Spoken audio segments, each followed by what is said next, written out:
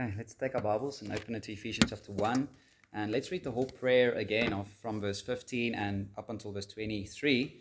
Today we're only going to focus in on the first two aspects, first two things that he prays for, and simply summarize like this as the Christian's glorious future. We're going to really start to look into what is our futures as believers. Let's read together from verse 15. And as we read, remember that this is the word of the Lord. For this reason, because I have heard of your faith in the Lord Jesus and your love toward all the saints, I do not cease to give thanks for you, remembering you in my prayers, that the God of our Lord Jesus Christ, the Father of glory, may give you the spirit of wisdom and of revelation in the knowledge of him, having the eyes of your hearts enlightened, that you may know what is the hope to which he has called you. What are the riches of his glorious inheritance in the saints? And what is the immeasurable greatness of his power toward us who believe, according to the working of his great might that he worked in Christ when he raised him from the dead and seated him at his right hand in the heavenly places, far above all rule and authority and power and dominion, above every name that is named, not only in this age, but also in the one to come. And he put all things under his feet and gave him as head over all things to the church, which is his body, the fullness of him who fills all in all. Let's pray together. Father, we ask you for your grace and your mercy. Lord, as we've just read, we need your Spirit to help us to know you and to know the glorious hope that is ours.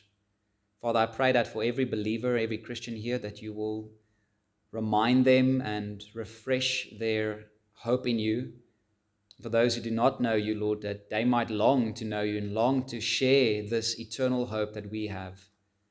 Father, please help me in the preaching of this, Lord, that I would be clear and accurate and preach in a way that is honorable to your name. I pray in Jesus' name. Amen.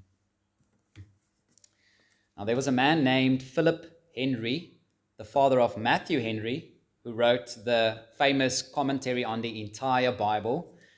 And Philip, this is a story where Philip was in love with a lady, and this lady was from a much, much higher social status, social class than he was. But he was especially attracted to her because of her godliness.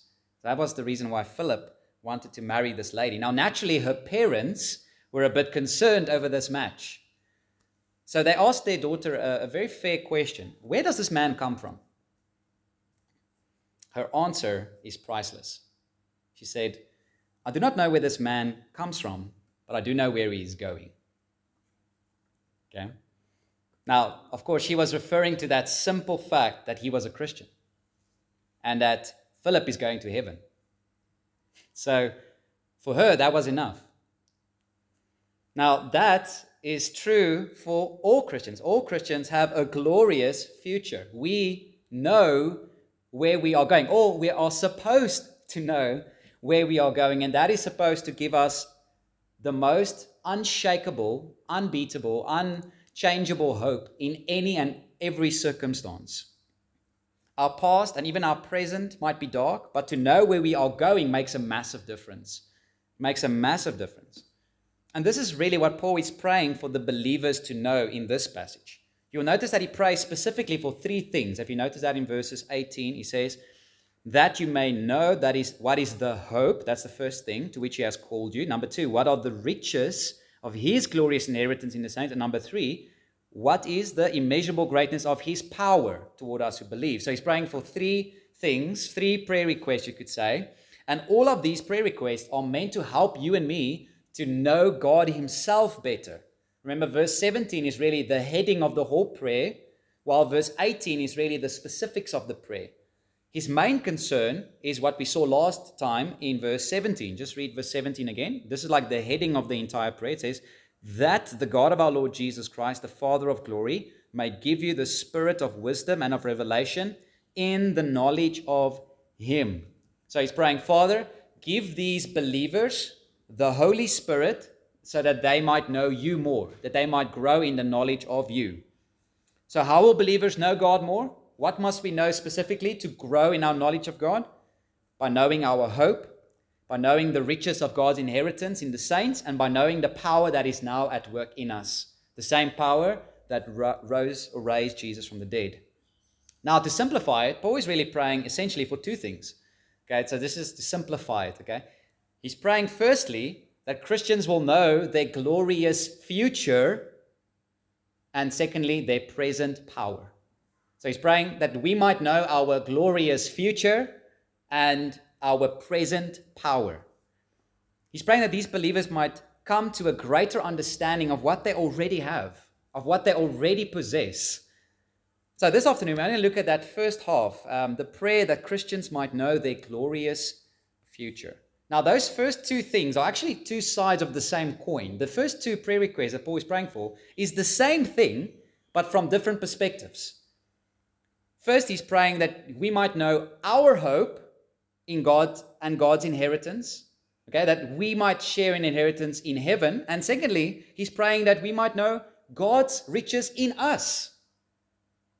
It's amazing, right? So it's like the first one focuses on our perspective, and the second one focuses on God's perspective on us.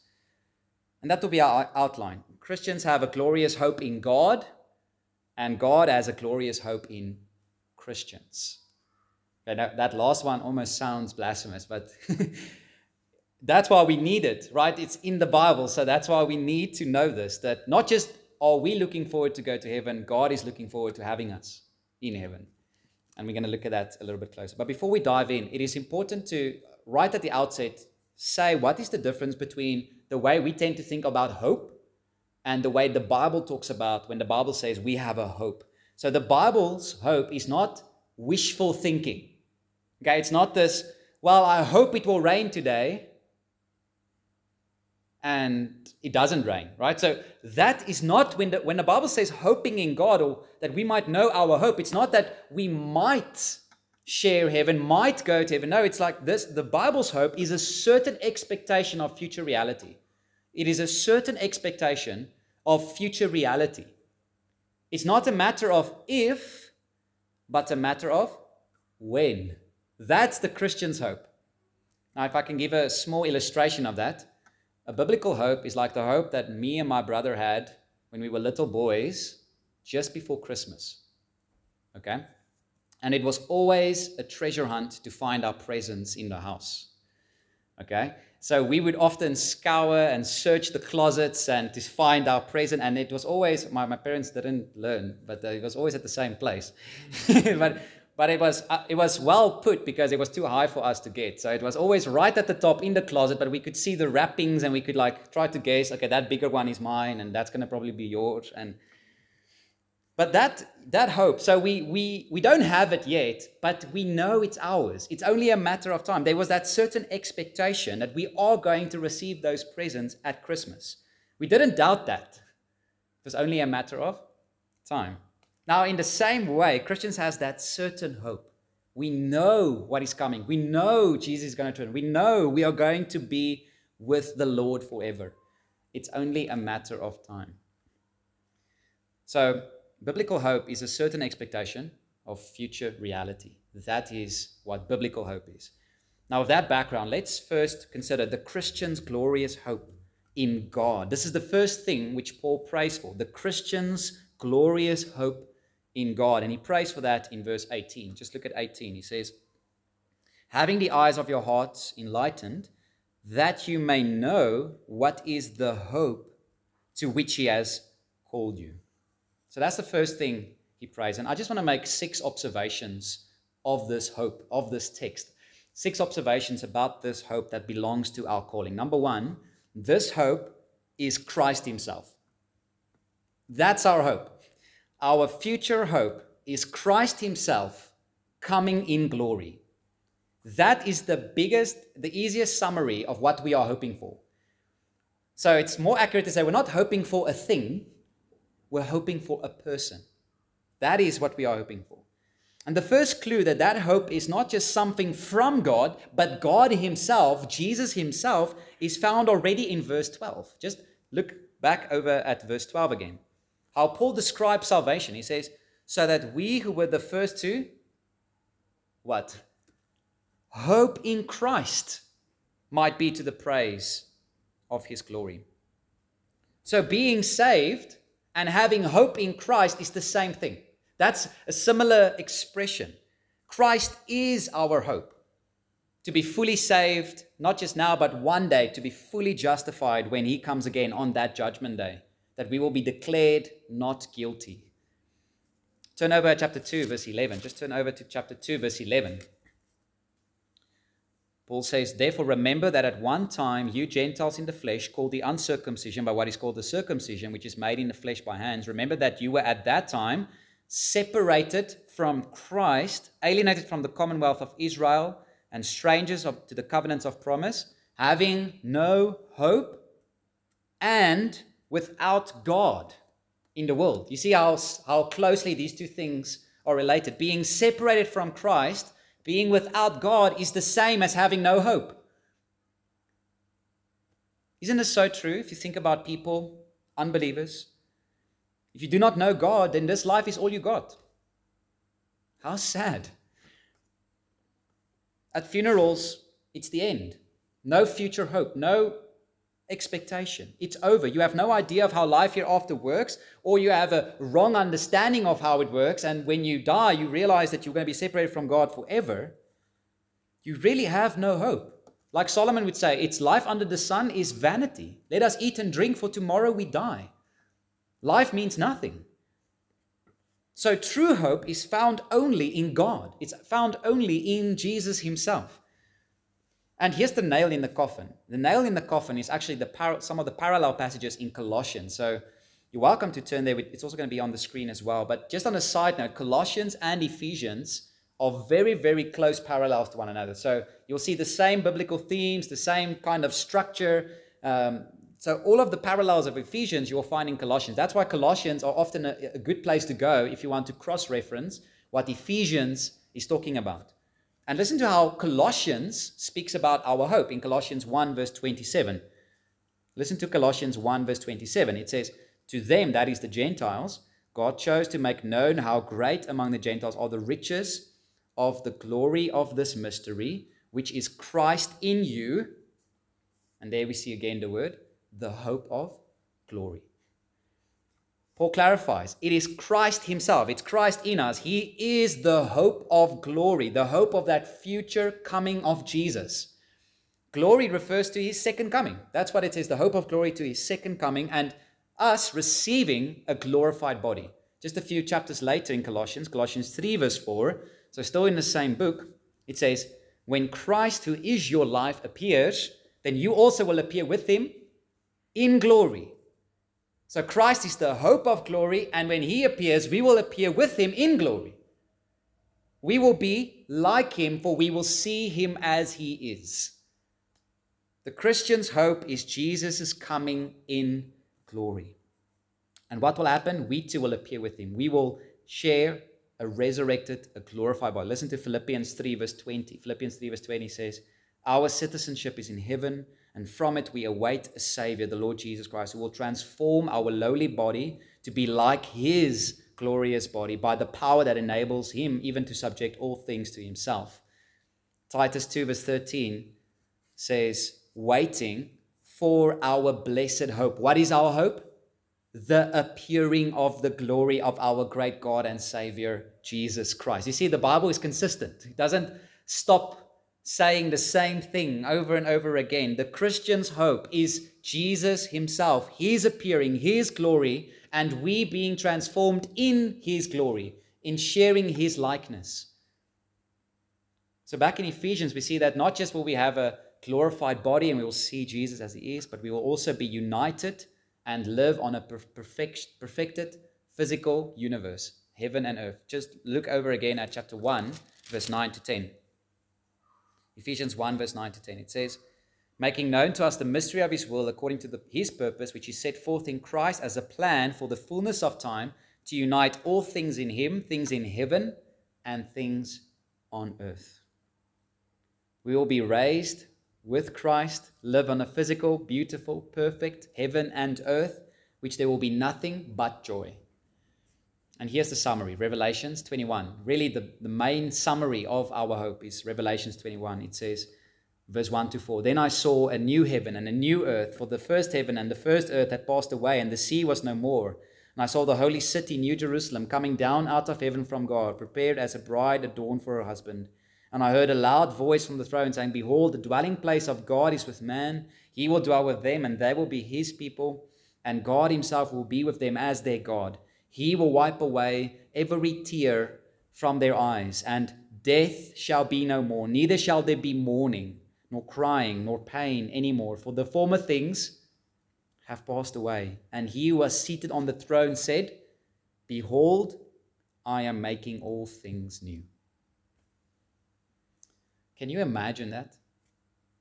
Can you imagine Jesus himself wiping away your tears? Will there be anything more glorious than that?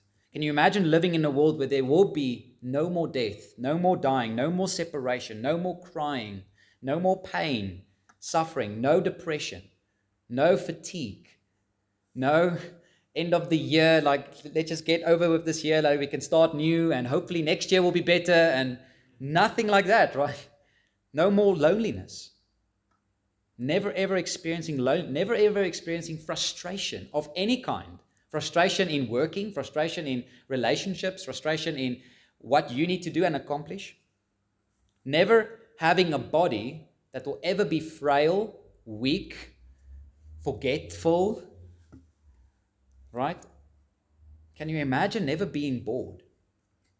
Never being bored. Only joy, only perfection, only perfect joy in the presence of God. Well, that is where you're going. That is your hope. That is what Jesus is going to do. And he says, I'm making all things new. So every time we see a broken relationship, a broken marriage, a broken body, a broken brain, or broken whatever in this life, it should be like a longing. Your soul must cry out, Lord, come soon. Maranatha. Just like the whole creation is groaning, our own bodies are groaning and longing for the coming of Christ. But the good news is, he is coming. That's your hope. So that's the first, and that's the most important observation. Our hope is central. It's Christ himself. It's his coming. It's not all the other side benefits. It's Jesus himself. Him coming and renewing us and renewing everything else. But here's another observation we should make, and that is that the Christian always has this hope, whether they see it or not. This is so important. Notice that what Paul is not praying for. He's not praying that God should give you hope. What is he praying for? That you might know the hope that is already yours. Isn't that amazing news? Look at verse 18. That you may know what is the hope to which he has called you. Now this makes sense. If our hope is Jesus himself, then you always have hope, because Jesus never changes. Hebrews 13 verse 8 says, Jesus Christ is the same yesterday and today and forever. So the question is not whether you as a Christian have hope. The question is, do you know your hope? Do you believe the hope that you already have? Are you seeing it with the eyes of enlightenment? Imagine a man that doesn't believe the sun exists because he always lives in a cave. He says, the sun can't be real, I've never seen it. Does that make the sun any less real? Any less powerful? No. In the same way, you as a Christian might not see your hope, you might not be able to understand it, but that doesn't take it away. That doesn't mean it's less real. That doesn't mean that this hope is going to be taken away from you. It doesn't mean it is less true for you. This is extremely encouraging for you. The Christian always has hope. Always. Whether you believe it or not, whether you see it or not. Thirdly, and this is an important clarification, right? Even though this hope is always there, whether you see it or not, to know this hope makes a massive difference now. That's why Paul is praying that we might know it, so that it can impact the way we live, that it can change the way we feel, that it can impact the way we make decisions. Do you know what a massive difference it makes to really believe that one day there will be no more suffering. There will be no more tears. There will be no more injustice. Do you know what a massive difference that makes now? Not one day, but already now. It gives you energy. It gives you strength. It gives you endurance. Just to share a small example. Now, recently, they've broken in at our church in Klerksdorp. They've stolen the pipes and they've stolen the water meter, and water is gushing out of in our yard.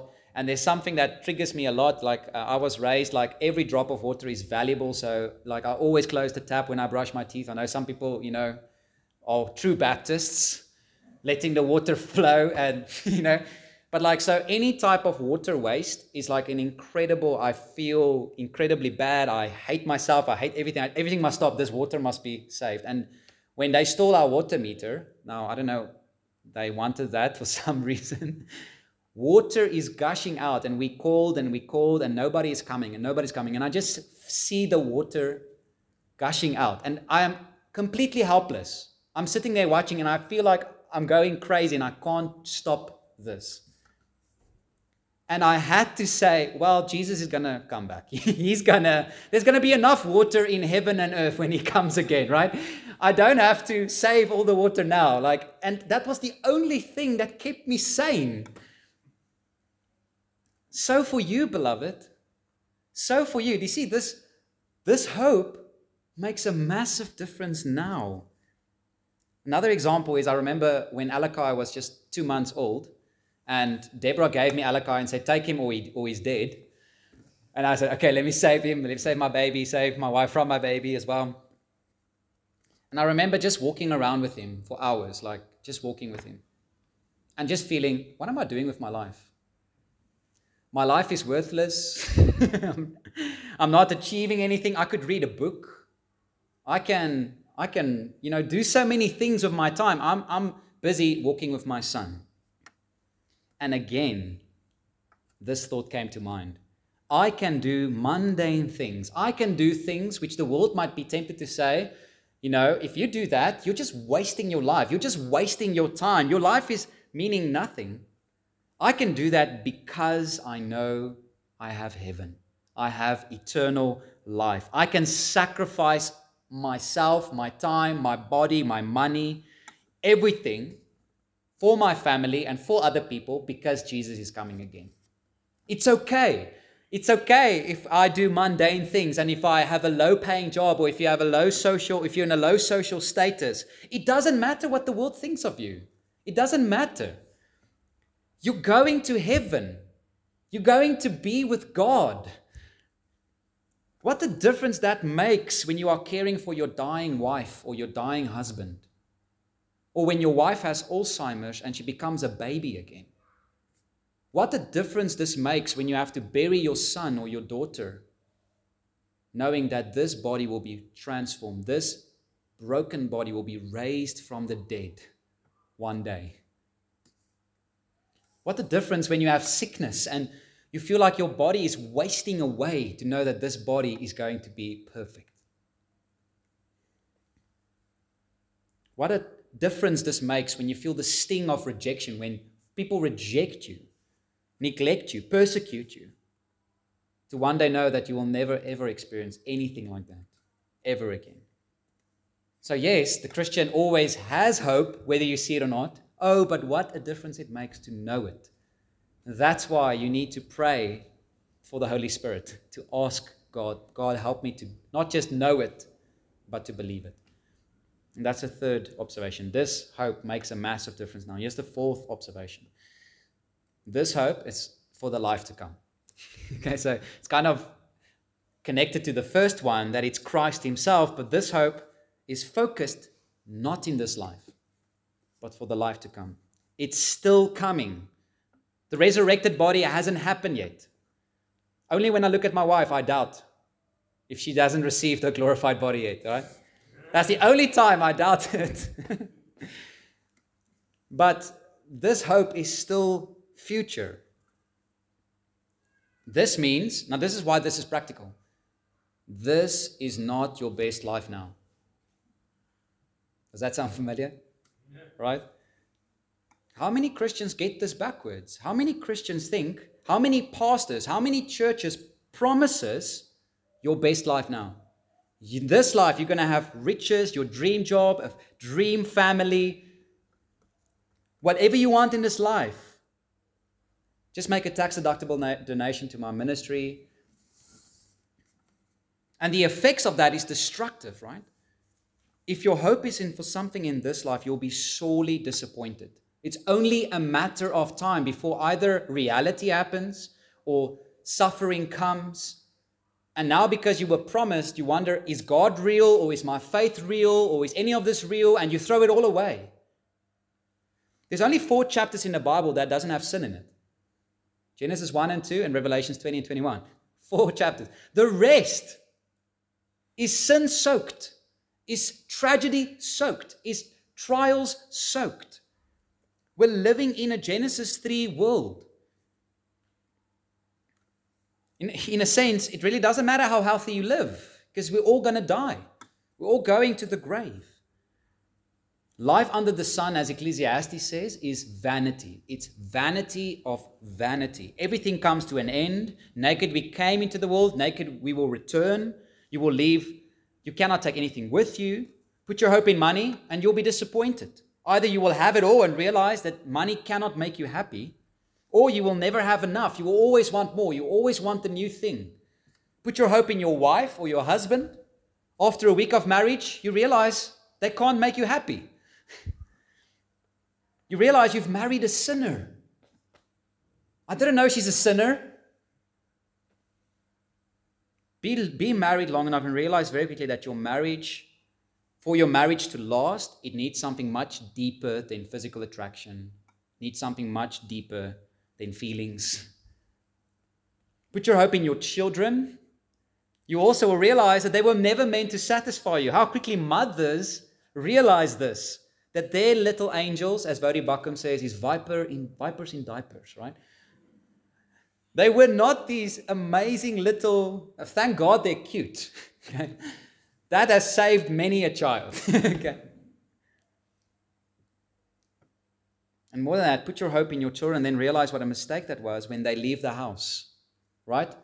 The first step of marriage is a man shall leave his father and mother. If you've wrapped your whole life around your children and your children leave and you look to your left or to your right, you see, oh, I have a spouse. But we don't know each other anymore. We've so wrapped our lives around our children. We've so planned all of our schedules, all of our hopes and dreams on our children, and now they're gone. What now? They will move on, and then you have nothing. Put your hope in pleasure. Put your hope in entertainment. And you realize that the highs might be very high, but the lows are also very low. The Friday and the Saturday nights end. The pleasure fades. You need your new fix. You need your new high. And the new high must always be a little bit higher than the previous one. And when you've got there, it's amazing. But then when you are on your ordinary Monday or your ordinary Tuesday, you feel again empty, looking for more, looking for joy, looking for something to satisfy you. No, beloved, our hope cannot be anything in this world. Anything. Not even the best things like marriage. It cannot be even in our marriages. It cannot be that. It cannot be in achievements. It cannot be in a degree, in a job. It cannot be in anything except God. God is the only one. I love how Ecclesiastes 3:11 says that God has placed in us an eternal soul. God has placed eternity in our hearts. And only eternity can fill eternity. Only God can fill us. Therefore, it only makes sense that we were not made for anything in this world. Jesus said, John 6:35, I am the bread of life. Whoever comes to me shall not hunger, and whoever believes in me shall never thirst. If you are thirsty, you're looking for Jesus, whether you know it or not. If you are looking for joy, you're really looking for him. And he's available. He says, come. Come buy without money. Come drink without any cost. I've paid it all. And since God never changes, and since our hope should be and is in the life to come, our joy can also be constant. I love Habakkuk The end of Habakkuk chapter 3. There's an Afrikaans song on it, it's beautiful. But listen to Habakkuk 3:17. It says, though the fig tree should not blossom, nor fruit be on the vines, the produce of the olive fail, and the fields yield no food, the flock be cut off from the fold, and there be no herd in the stalls, yet I will rejoice, where? In the Lord. I will take joy in the God of my salvation. God, the Lord, is my strength. He makes my feet like the deer's. He makes me tread on my high places. Since our hope is in God, we can say with Job, in Job 1:21, the Lord gave, the Lord has taken away. Blessed be the name of the Lord. We can say with the psalmist who almost lost his way when he saw how the godless, our unbelievers are prospering in Psalm 73, what we read in the beginning. It says 73:25, whom have I in heaven but you? There's nothing that I desire beside you. My flesh and my heart may fail, and they will. But God is the strength of my heart and my portion forever. God is our strength. God is our portion. God himself is our inheritance. So, beloved, never despair when God is your God. Never despair in this life. Never cave into the despairing hopelessness. Look up. Learn to say in your darkest nights of depression what Psalm 42 verse 5 says. Why are you cast down, O my soul, and why are you in turmoil within me? Hope in God, for I shall again praise him, my salvation and my God. Fifth observation we need to make is that our hope is utterly secured by God's sovereignty.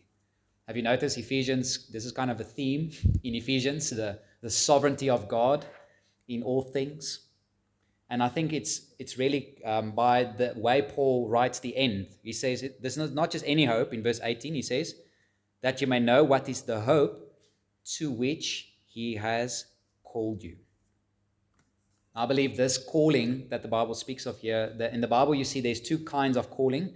The first is known as a general call. That's the call that we do when we share the gospel. We call people to repent and to trust in Christ.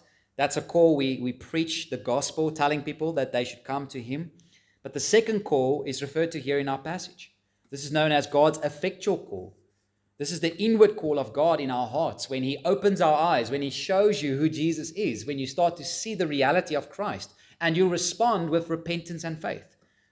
Just like God called Abraham from a foreign land while he was worshipping idols, so God calls Christians out of their sin into a new life.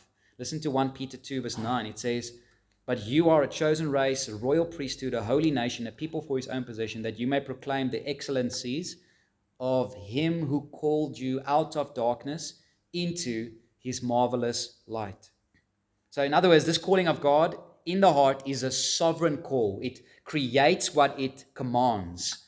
It is the same sovereign call when God created the light. When he said, let there be light, and there was light. It's the same call when he said, Lazarus, come out, and Lazarus comes out.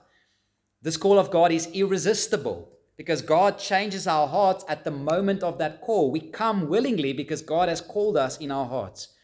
And we see that most clearly in Romans 8 verse 30. Look at Romans 8 verse 30. It says, those whom God predestined, he also called. There's the word again, right?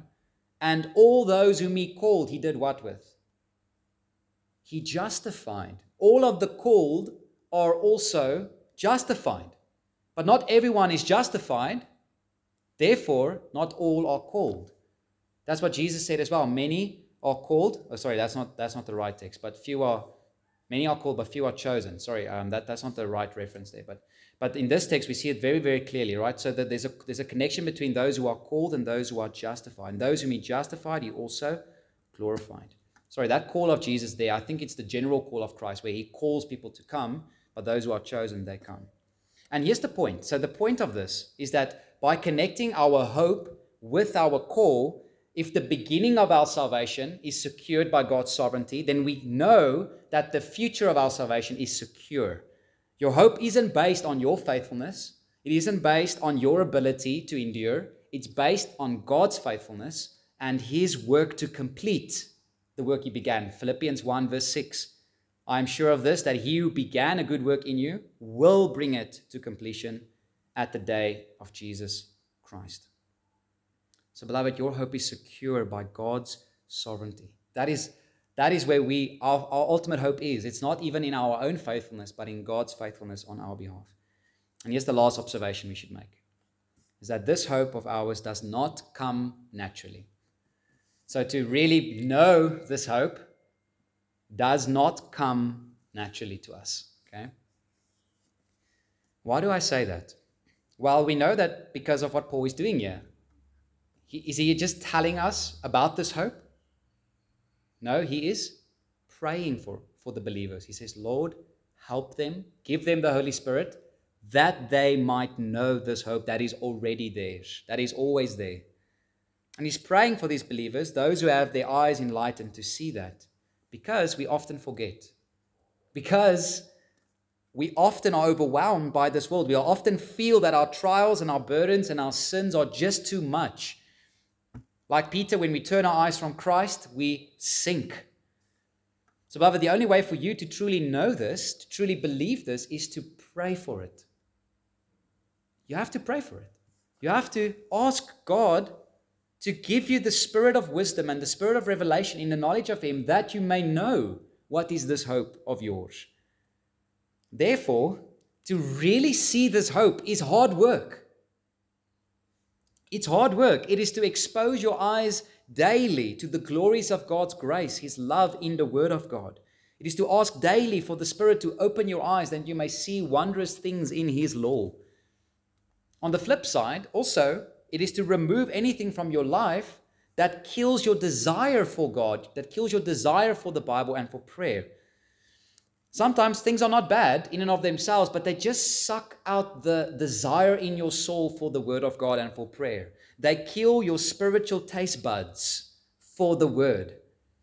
And therefore, you might even have to decide to stop certain things, stop watching certain things, stop playing certain things, stop doing things that keeps dragging your attention away from your eternal hope.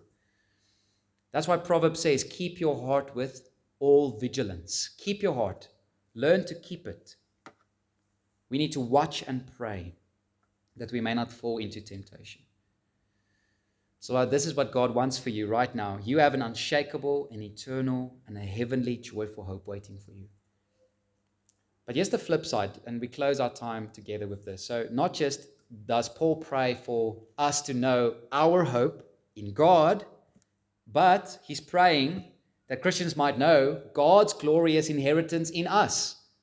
God's glorious hope in us. Look at the rest of verse 18. Look at the rest of verse 18. He says, and secondly, what are the riches of His glorious inheritance in the saints? That sentence is amazing. It's the second thing Paul prays for, that we might know by experience what are the riches of God's inheritance in the saints. In other words, we should not only know how rich we are for having God, but we should know how rich God is for having us. That's what the text says. The riches of God's inheritance in the saints. Listen to this quote from Kent Hughes. He says, God owns all the heavens and numberless worlds, but we are His treasures. The redeemed are worth more than the universe. God considers Himself rich for having us as His people. Not only are Christians looking forward to being with God, but God is also looking forward to having us with Him. When is the last time you thought of heaven like that? That is not just something you are going to enjoy, but it is something that God's going to enjoy with you.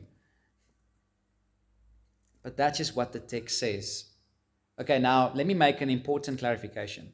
This is the difference, I think, between biblical doctrine and worldly doctrine, you could say. God values us not because of who we are in ourselves, but because of His Son and the fact that we are now in His Son. Okay? God doesn't value us for what we are in ourselves, but for what we are in Christ. That's the key. Notice the very last phrase of verse 18, right? His glorious inheritance in what people? In the saints. How do we become a saint?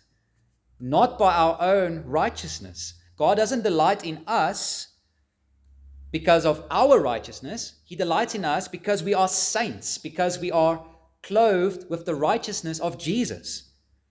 Again, none of us were saints at birth. Ephesians 2 verse 3 says the opposite. What are we by nature? The last line, we are by nature children of wrath, like the rest of mankind. That's our natural state. But for the Christian, God no longer treats us like that. God no longer sees us as children of wrath because Jesus has died. Our sins are washed away. Jesus has lived the perfect life, and now we are considered, counted with the righteousness of Christ, that God sees us as holy, blameless, perfect. And it is as saints that God delights in us. It is as the redeemed, clothed in the perfect righteousness of Jesus, that God loves us and counts himself rich. So, beloved, this is important. God doesn't tolerate you. He delights in you. He doesn't just bear with you. He counts you as his riches. Is that the way you see yourself? If not, believe this text, what we just read.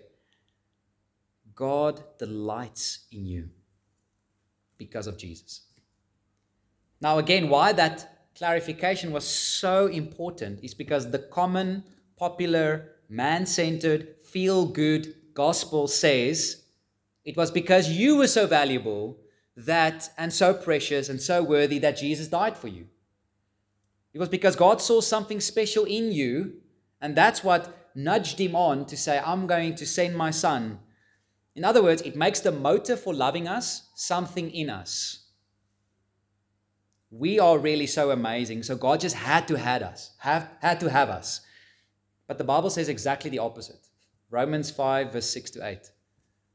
For while we were still amazing. While we were still weak, at the right time, Christ died for the righteous, the ungodly. One will scarcely die for a righteous person, though perhaps for a good person, one would dare it. But God shows his love for us. While we were still sinners, Christ died for us.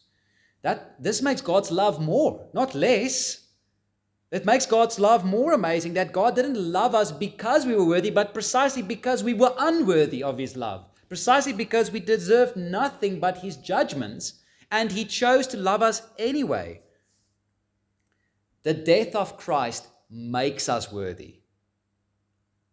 He didn't die for us because we are worthy.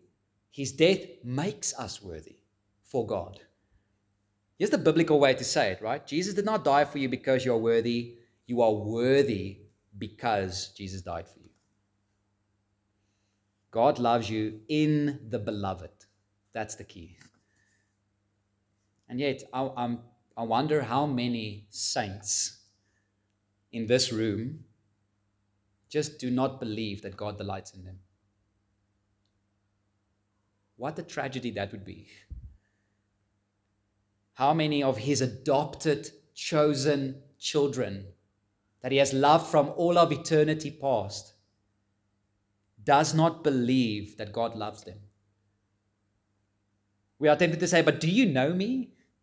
Have you seen the sin that I have done? Have you seen how repetitively I sin? Have you seen who I am? How can God possibly love me?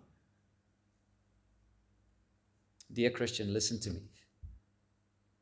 When Jesus died for you, he took into account all of your sins, past, present, and future. He did not just have a few of your sins in mind when he died for you. He had all of it in mind, and he died for all of it. He knew all of your sins, and he still went to the cross. He still delighted in you. Was the cross enough to pay for your sins? All of it? Or are your sins stronger than Jesus? Are your sins more than his grace? Is there a sin in this world too great for him to pay for, too great for him to conquer? No, may it never be. To not believe that God loves you is to make God a liar. because he said he loved you, he says he loves you, and he showed you he loves you. For in him we have redemption through his blood, the forgiveness of our trespasses, according to the riches of his grace. This is actually a humbling thing to do. Humble yourself under the truth that God loves you. Humble yourself. Believe it. You are the treasured possession of God. Let that truth comfort your heart when you see your many sins, your many failures. That God doesn't just tolerate you, he died for you. He sent his son. So this is what this text teaches us. God will be our God, and we will be his people. That's a phrase that runs through the entire Bible. God will be our God, and we will be his people. And the good news is that this day is one day closer to that day. One day closer. Our lives are very, very short. Only a few more years left. Only a few more years. We have to endure. We have to run the race. Do you have that hope living in you? Do you have that hope burning in you? If you don't have that hope, know that if you come to Christ, if you come even right now, he will wash away all your sins. If you believe in Christ, if you repent of your sins and trust in Jesus alone, you too will share in the inheritance with the saints. So come as you are. The rest of us, let us bank all of our hope on our hope. Amen. Let's pray together.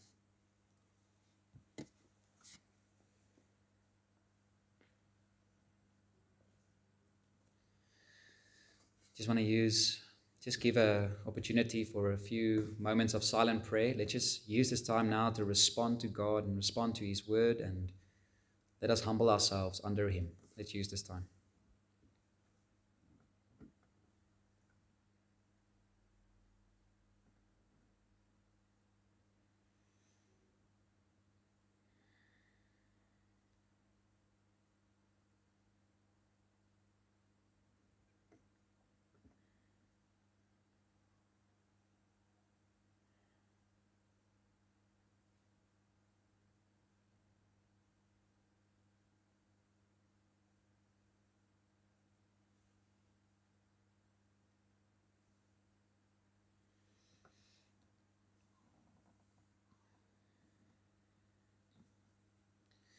Father, we thank you for our hope, and thank you that our hope is Christ himself. He's coming, that our hope is certain, and that we always have this hope whether we see it or not, whether we believe it or not, and that this hope is for the life to come.